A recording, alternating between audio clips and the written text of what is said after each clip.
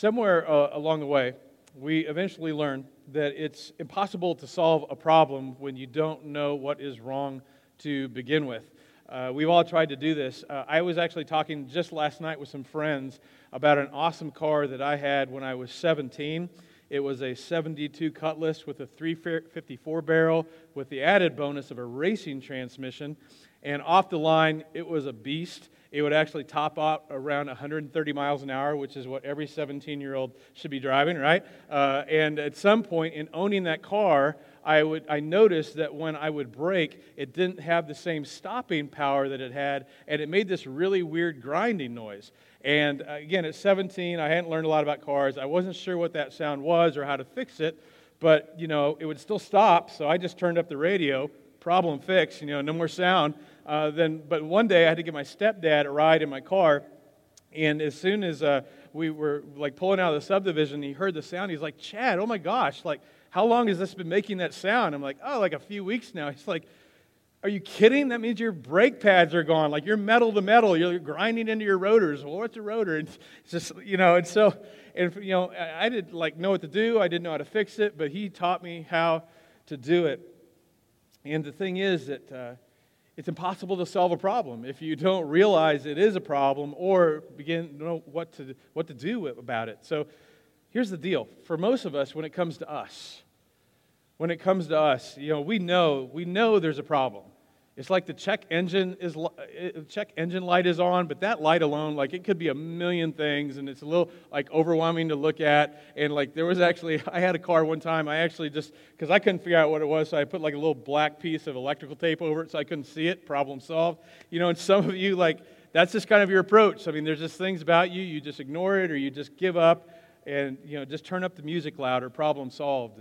And the truth is that many of you have been trying to solve you for a long time. Many of you have spent money trying to solve you. Many of you have had a boyfriend or a girlfriend or been in a relationship or married to someone who said, "Hey, you need to go talk to someone to fix you because there's a problem, and either you get fixed or I'm done because you've got a problem."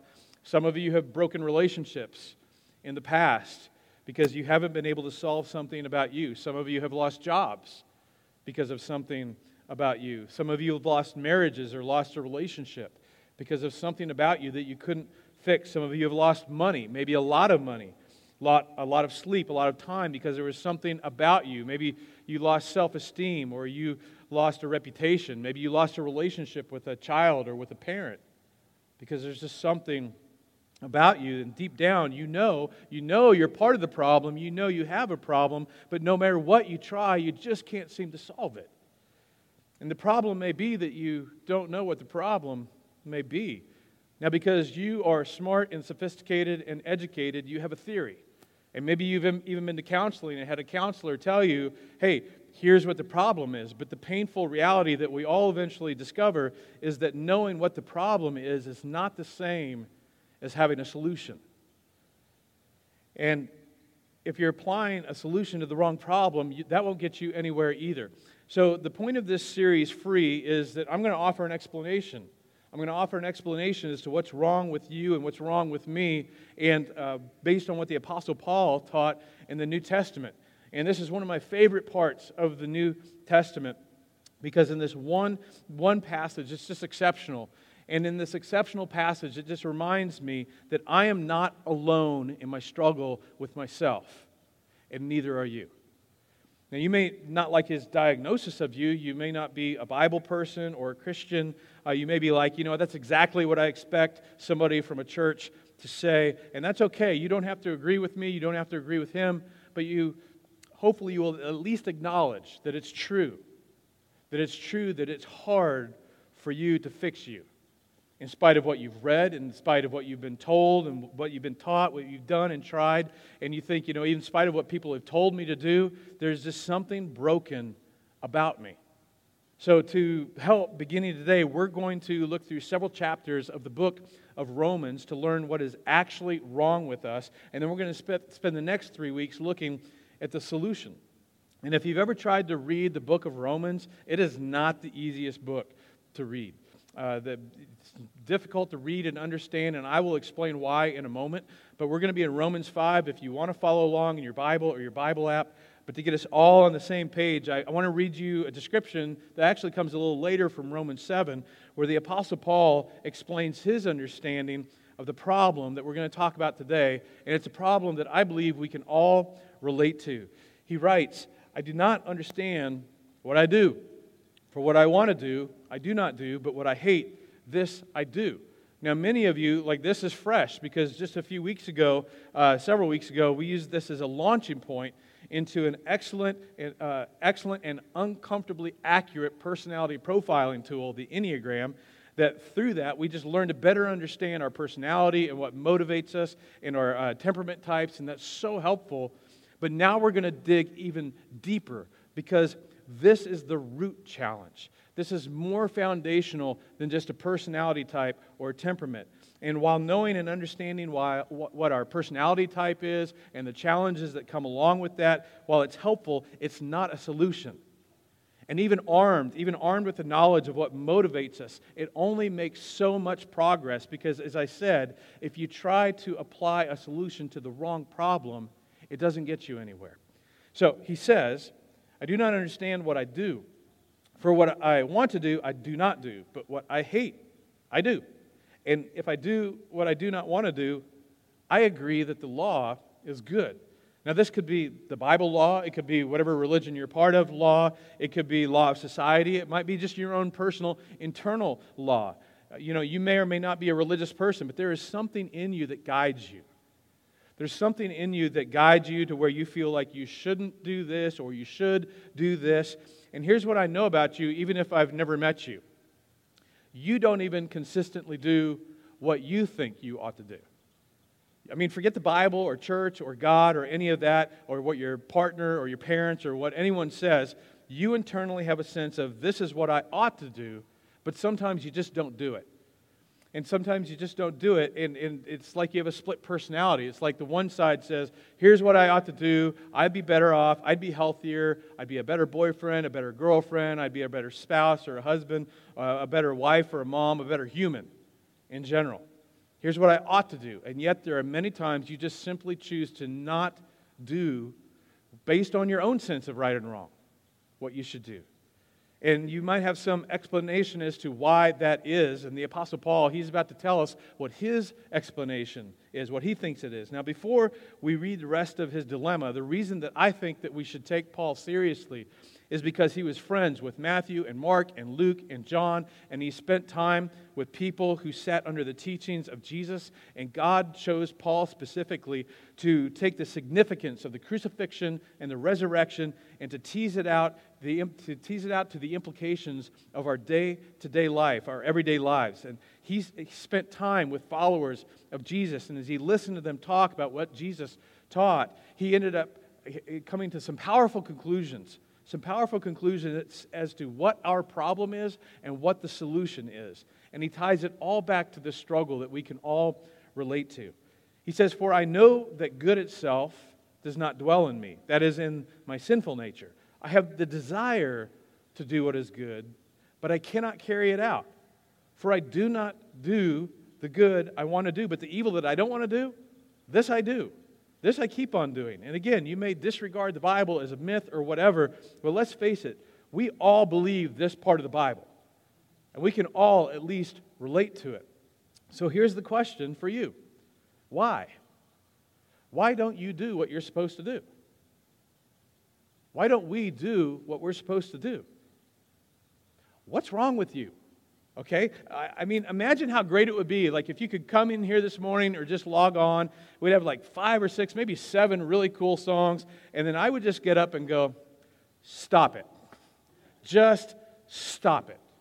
And you know what? Then I would pray, and then we'd all go have tacos together. It'd be like, what a great Sunday. It's just, that would be great. The sermons would be so short, you wouldn't need your Bible or a Bible app. You just take, here'd be your notes, like, stop this, start this, continue. Okay, got it. Let's go grab something to eat. I mean, seriously, do you need me or anyone else to tell you what you ought to do? Like, really? Like, do you really need another diet book? Okay, do you really need somebody to tell you that you shouldn't look at certain stuff online? That it just pollutes your mind and it wrecks your intimate relationship with someone, maybe your spouse? Do you really need someone to tell you that sex is more than physical? Do you really need somebody to say, study harder?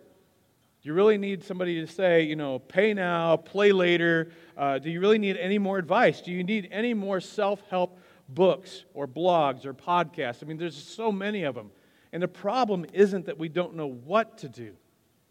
The problem is that we can't figure out how to consistently do what we know we should do. It's like we can train dogs to do things, but we can't train us. Like I can housebreak a dog, but I can't housebreak me, figuratively, not literally. So it's like we're going to go through the book of Romans, a letter written primarily to Jewish men and women who had become believers in Rome, and his letter is complicated. And one of the reasons that Romans is complicated is because Paul probably didn't write this letter, he dictated it. And they didn't have delete and erase and backspace and cut and paste. And they didn't even have whiteout. Okay, there was no actually what I said here, this would be better up here and this would be better over here. And so he's dictating this very complicated theological treatise. And sometimes Paul, he just goes off on rabbit trails, and I can relate. That's why I write down everything word for word. He's starts in one place, then he goes off on a different subject. He's like, I need to come back and finish this. And we just know this happened in his speaking. In fact, I love how authentic the New Testament writers are.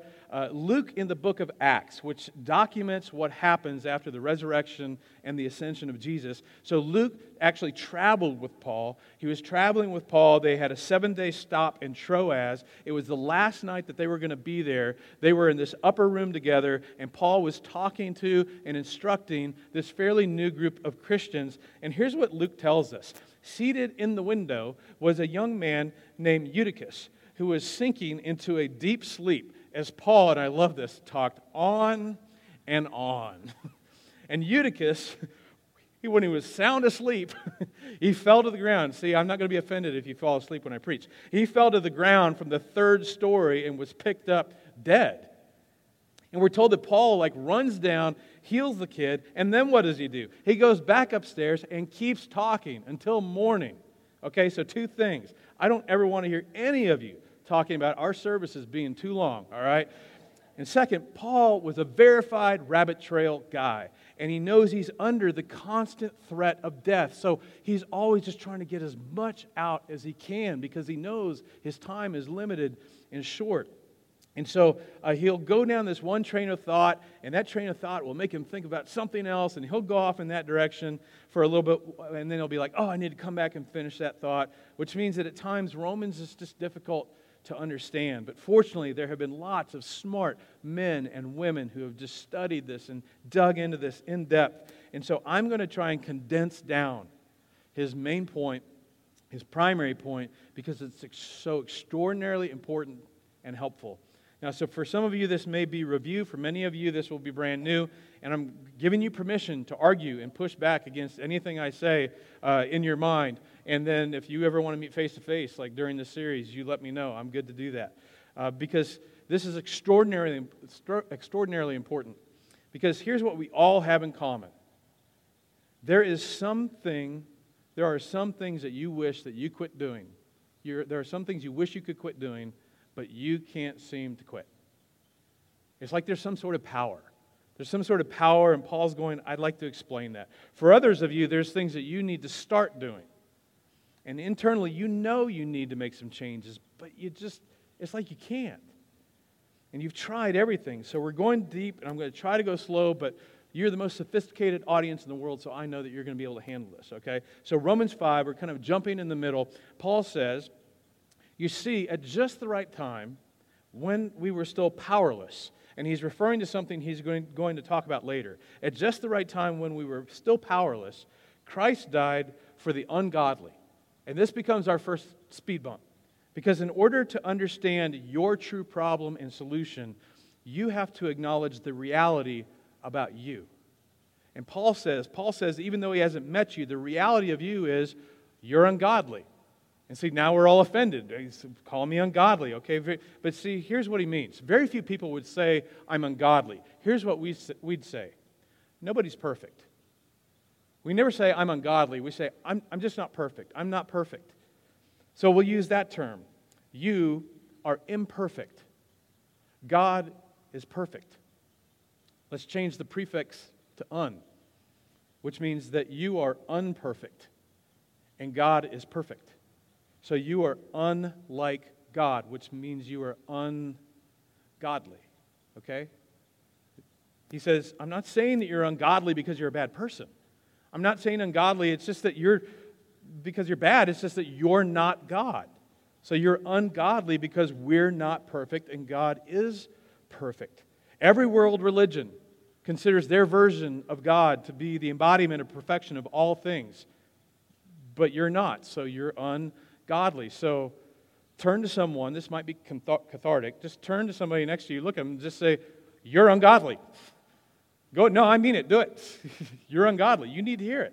Okay, see, some of you just wanted to say, add something to that. Like, you're ungodly. Okay, so we're all on the same playing field. Christ died for the ungodly. Very rarely will anyone die for a righteous person, someone that's all like pure and holy, like at least in their eyes, though for a good person, someone we might see as good or a friend or someone we love or someone we feel like is an innocent victim, somebody might possibly dare to die. But God demonstrates His own love in this, which puts His love in a different category. While we were still sinners, Christ died for us. All right, great, Paul. Now you're calling me a sinner. Okay, you know what? It gets worse because later on it's not just sinners. He calls us enemies of God. Okay, so it gets worse. Now, here's why this is so important. Paul is saying literally, the day that Jesus was being nailed to the cross outside Jerusalem, on that very day, in that very moment, I and my friends were not that far away, and we were sinning our brains out. Okay, in the very moment that we were sinning our brains out, Christ was literally, physically being beaten, tortured, and crucified, dying for me, an ungodly sinner, while I was sinning, while I was His enemy. Who does that? Every once in a while, somebody would lay down his life for a good person, but who would die for an enemy, for the crimes of another person while they're committing those crimes, for the sins of another person in the moment that that person was an enemy or sinning? So for Paul, you need to understand, this was in real time for Paul. And Paul's like, it hit me that while Jesus was being nailed to the cross for me, I was out sinning in the moment that He died for those very sins. Who would do that? So God says, or Paul says, but God demonstrates His own love in this, that while we were still sinners, Christ died for us. Now, what this means for us 2,000 years later is that in the moment that Christ died, He died for you and I ahead of time, with no guarantee that we would receive it. He died for your past sins, the ones that you're going to commit after you drive off the parking lot today or log off, the ones you're going to commit later this week, the ones that you commit in the future. Who would do that? Now, if you're following his argument, you go, okay, hold on, I'm not perfect, but come on, Paul, ungodly sinner? Like, really? Seriously? Is it because of something I did? And the Apostle Paul, he changes directions, and then he takes us into some of the most complex and deepest, most significant teaching in all the New Testament. He says, therefore, just as sin entered the world through one man, and death through sin, that death was on the heels of sin, and in this way, death came to all people, because all sinned, and then he loses his train of thought, and he goes somewhere else, and then he comes back. But right here, he leaves this big, giant, important thought hanging there. And this is so important. He's saying, I want you to think of sin as a noun, not a verb. Think of sin as a thing, that once upon a time, this thing, this power called sin, let's call it a disease, that once upon a time, this disease of sin was not in the world. There was no sin, none of this disease in the world. And then this disease of sin entered the world. Okay, Paul, how did that happen? Sin entered the world through one man, through patient zero. And in 2021, we get this concept. And he's going to explain in a moment that he's talking about Adam. And when Adam, verb, sinned. Noun, sin, entered the world like a disease. And FYI, for those of us that are Jesus followers, we don't take Adam seriously because the Bible tells us that we should take Adam seriously. We take Adam seriously because hundreds of witnesses confirmed that a Jewish nobody carpenter from Nazareth, Jesus, predicted and pulled off his own death and resurrection.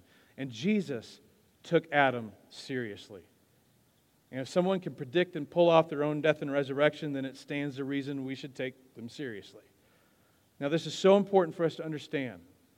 Paul doesn't describe sin as just an activity or as a verb, but as a thing that results in a verb.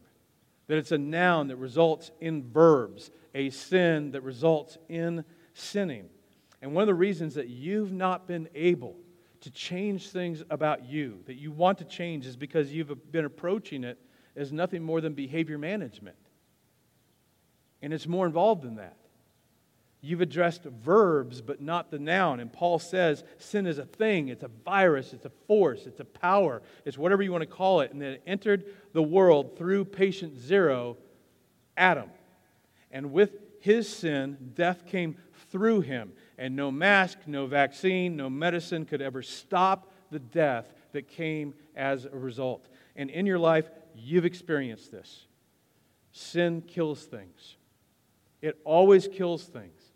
Because you or someone close to you sinned. And it literally means to miss the mark. And what happens is when you miss the mark, you inadvertently hit something or someone that you never intended to hit. You sinned or they sinned and a relationship was killed. You sinned and your finances were killed. You killed a career. You killed a relationship, maybe with your parents or your children or someone close to you. Or you or someone close to you ended up with a bad addiction, and you saw the death that follows. Maybe someone was literally physically killed or injured because of your sin or someone else's. He says, wherever sin goes, death is right behind it. And you know, the reason you know that you're ungodly or not godly is because you're dying. We're all dying. Because when sin entered the world, death came with it. Now, again, if you're not a Christian, I know you'll push back on this, and that's okay. I'm just saying that you should at least consider this one man's explanation of the relationship between sin and death and why we can't seem to do what we want to do or know we should do. Patient zero sinned, sin entered the world, and on the heels of sin came death. He goes on, and in this way, death came to all people because all sinned, to which we go, okay, so death came to me because eventually in my life I sinned, and Paul would say, no, that's not what I'm saying. And this is just so powerful that you've got to follow me on this. So once upon a time, there was just Adam. There was just Adam. And because Adam was the first man, there's a sense in which we were all in Adam. And Paul will explain this later. So because Adam was the first person, we're all in Adam, and through Adam, sin entered the world.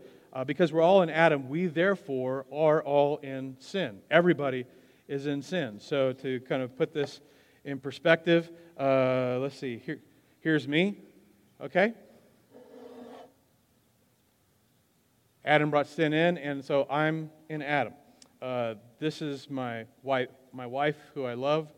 I'm going to set her here for a moment. And then you got Billy Graham.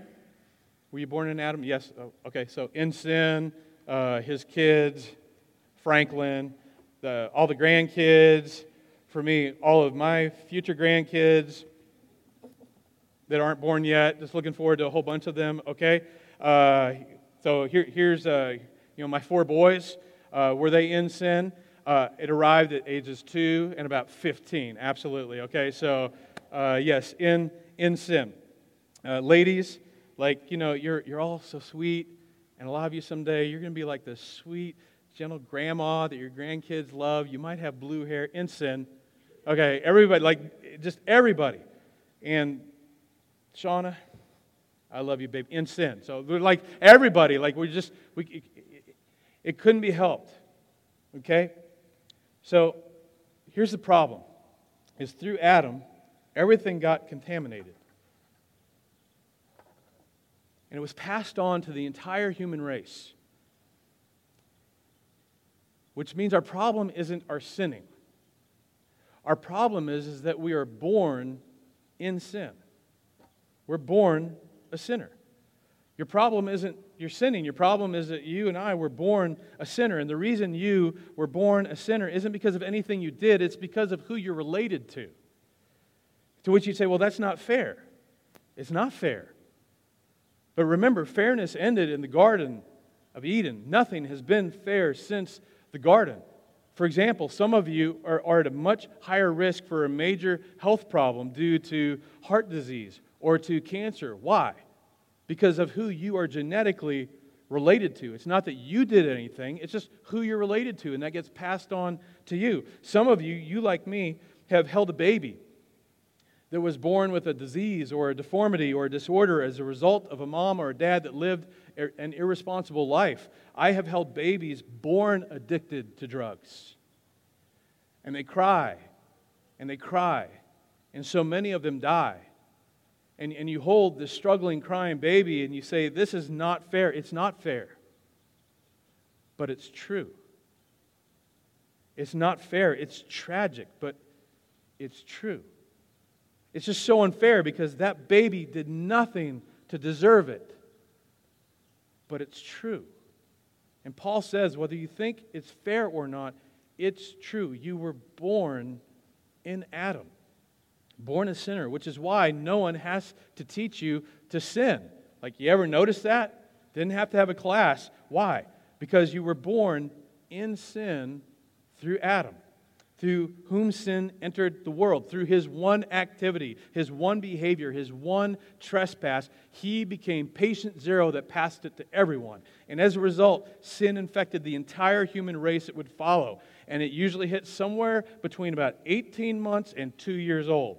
Okay, it kicks in. It's like, oh, he's so precious, she's so precious. And then like, boom, like, whoa, what happened? Like, never saw that in any. Paul goes, I'll tell you what happened. He was born in sin, and she was born in sin. It's been there the whole time, but it just showed up just now. And it's big, and it's bad, and it's ugly if it is left unchecked, and it can be nasty.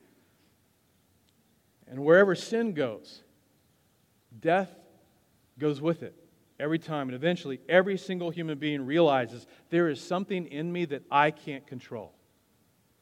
There's something in me that is out of my power to correct. And I'm just telling you, it originated with patient zero, and I'm telling you this because it's so important as we move forward. Now, he begins to draw a contrast, but this is where we can begin to lose focus because he just kind of gets a little complicated. Paul says, but the gift is not like the trespass. Well, what gift? What are you talking about? In a minute, he's going to tell us that the gift is the gift of repairing, of restoring a right standing with God, as if we never sinned. The gift of justification, where God looks at you or looks at me and says, I see you as someone completely forgiven. I see you as someone as if you never sinned. And it's a gift that God gives to us, but the gift is not like the trespass. Well, what trespass? Well, it was the one act of Adam that condemned all men and women. But this gift that you receive when you become a believer is different than the trespass. Well, how, Paul? For if the many died by the trespass, many, all of us in Adam, born, infected, separated from God, in sin because of the one trespass of the one man, how much more did God's grace and the gift that came by the grace of the one man, Jesus Christ, overflow to the many? What he says is that you need to understand that you were born in Adam. Okay, but when you decide to put your faith in Jesus Christ and put your trust in Him, we'll start with my wife, you're taken out of Adam and you're put into Christ. So you're moved from in Adam to in Christ. And then the next few verses, he is saying, he's trying to contrast these things, that everything that you have experienced of being in Adam, when you put your faith in Christ, you become in Christ. You're placed in Christ. Or in some of you, you've heard something like that. Maybe when you became a Christian, for those of you who are Christians, somebody in the church or whoever talked to you said, well, now you're in Christ, or that at the very least, that when you become a Christian, you get to go to heaven when you die. And that's all true, but Paul never mentions heaven or hell in this discussion, because this discussion is aimed towards people that are asking, why is it that it seems like I can't do what I want to do, or what I know I should do, or what I ought to do? Why is it that it seems like there's this thing in me at times that just overrides my will, and though I eventually hurt people that I care about, and I know it's going to hurt people I care about, and I'm going to regret, and I'm going to wish that I hadn't done it, but I do it anyways. What is that? And is there a way to escape it? And Paul says, hang with me, because all that's driven by having been born here, by being born in Adam. He says, but the gift is not like the trespass. For if the many died by the trespass of the one man, how much more does God's grace and the gift that comes by that grace of the one man, Jesus Christ, overflow to the many? Now, can the gift of God nor can the gift of God be compared with the result of the one man's sin. He says this in Adam is a result of one thing. This is something else. He says the judgment followed the one sin and brought condemnation. Now this is where we begin to push back from Christianity, because we hear Paul saying, you're bad, you're judged, you're condemned. But that's not what he's saying.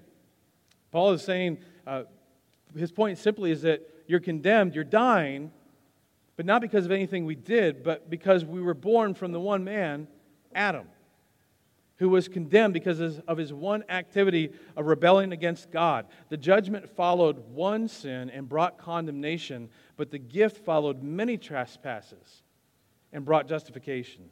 To which if you grew up in church and you go, and that means I get to go to heaven when I die. And Paul would say, that's not what I'm talking about.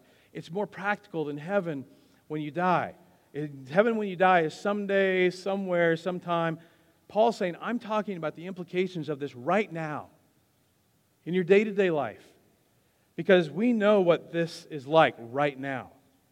Right now it looks like I simply can't consistently do what I know I ought to do and what I think God wants me to do. So I can't please God. I can't even please myself. I just can't be consistent in the areas of my life. And it's because this dwells in me and this dwells in you. Paul says, I've got some great news.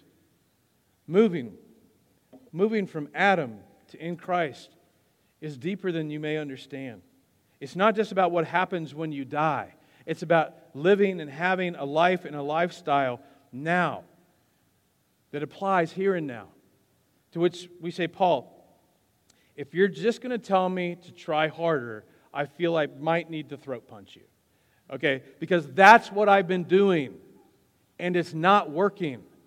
It's not changing. And he's going, no, this isn't about what you try. This is about what's already true. This is what's already become true of you. For if by the trespass of the one man, Adam, death reigned through that one man, because sin results in death, how much more will those who receive or choose to receive, because it's a gift offered, not forced, how much more will those who choose to receive God's abundant provision of grace and the gift of righteousness reign in life through the one man, Jesus Christ? Now, where does he say they will reign? In life. Now. Not someday. Not someday when I'm perfect and I got all my junk and worked out and my act together, or someday in heaven. No, he's saying, I'm telling you, all the power that seems to overpower you is because you were born a condemned sinner in Adam. But now you have an alternative.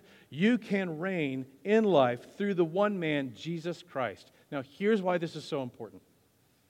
If you ever read the New Testament, and I think everyone should, and especially when you read the letters of Paul, you'll keep running into phrases like in Christ, through Christ, in Christ. Some of you may have heard the verse that says, I can do all things through Christ who strengthens me. Well, what does he mean through Christ? And this is where we're going for the next few weeks. He means having placed your faith and placing your life in Christ, you have a new mode of operation for your life.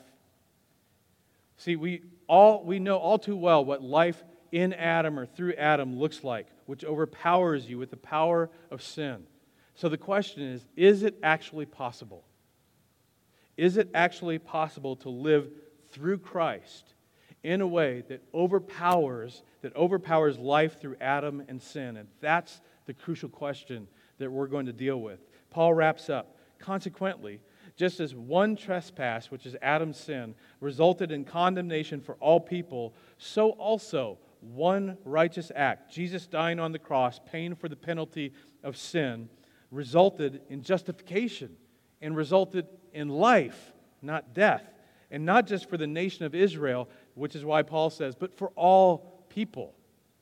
He's saying Adam did something wrong, which affected everyone.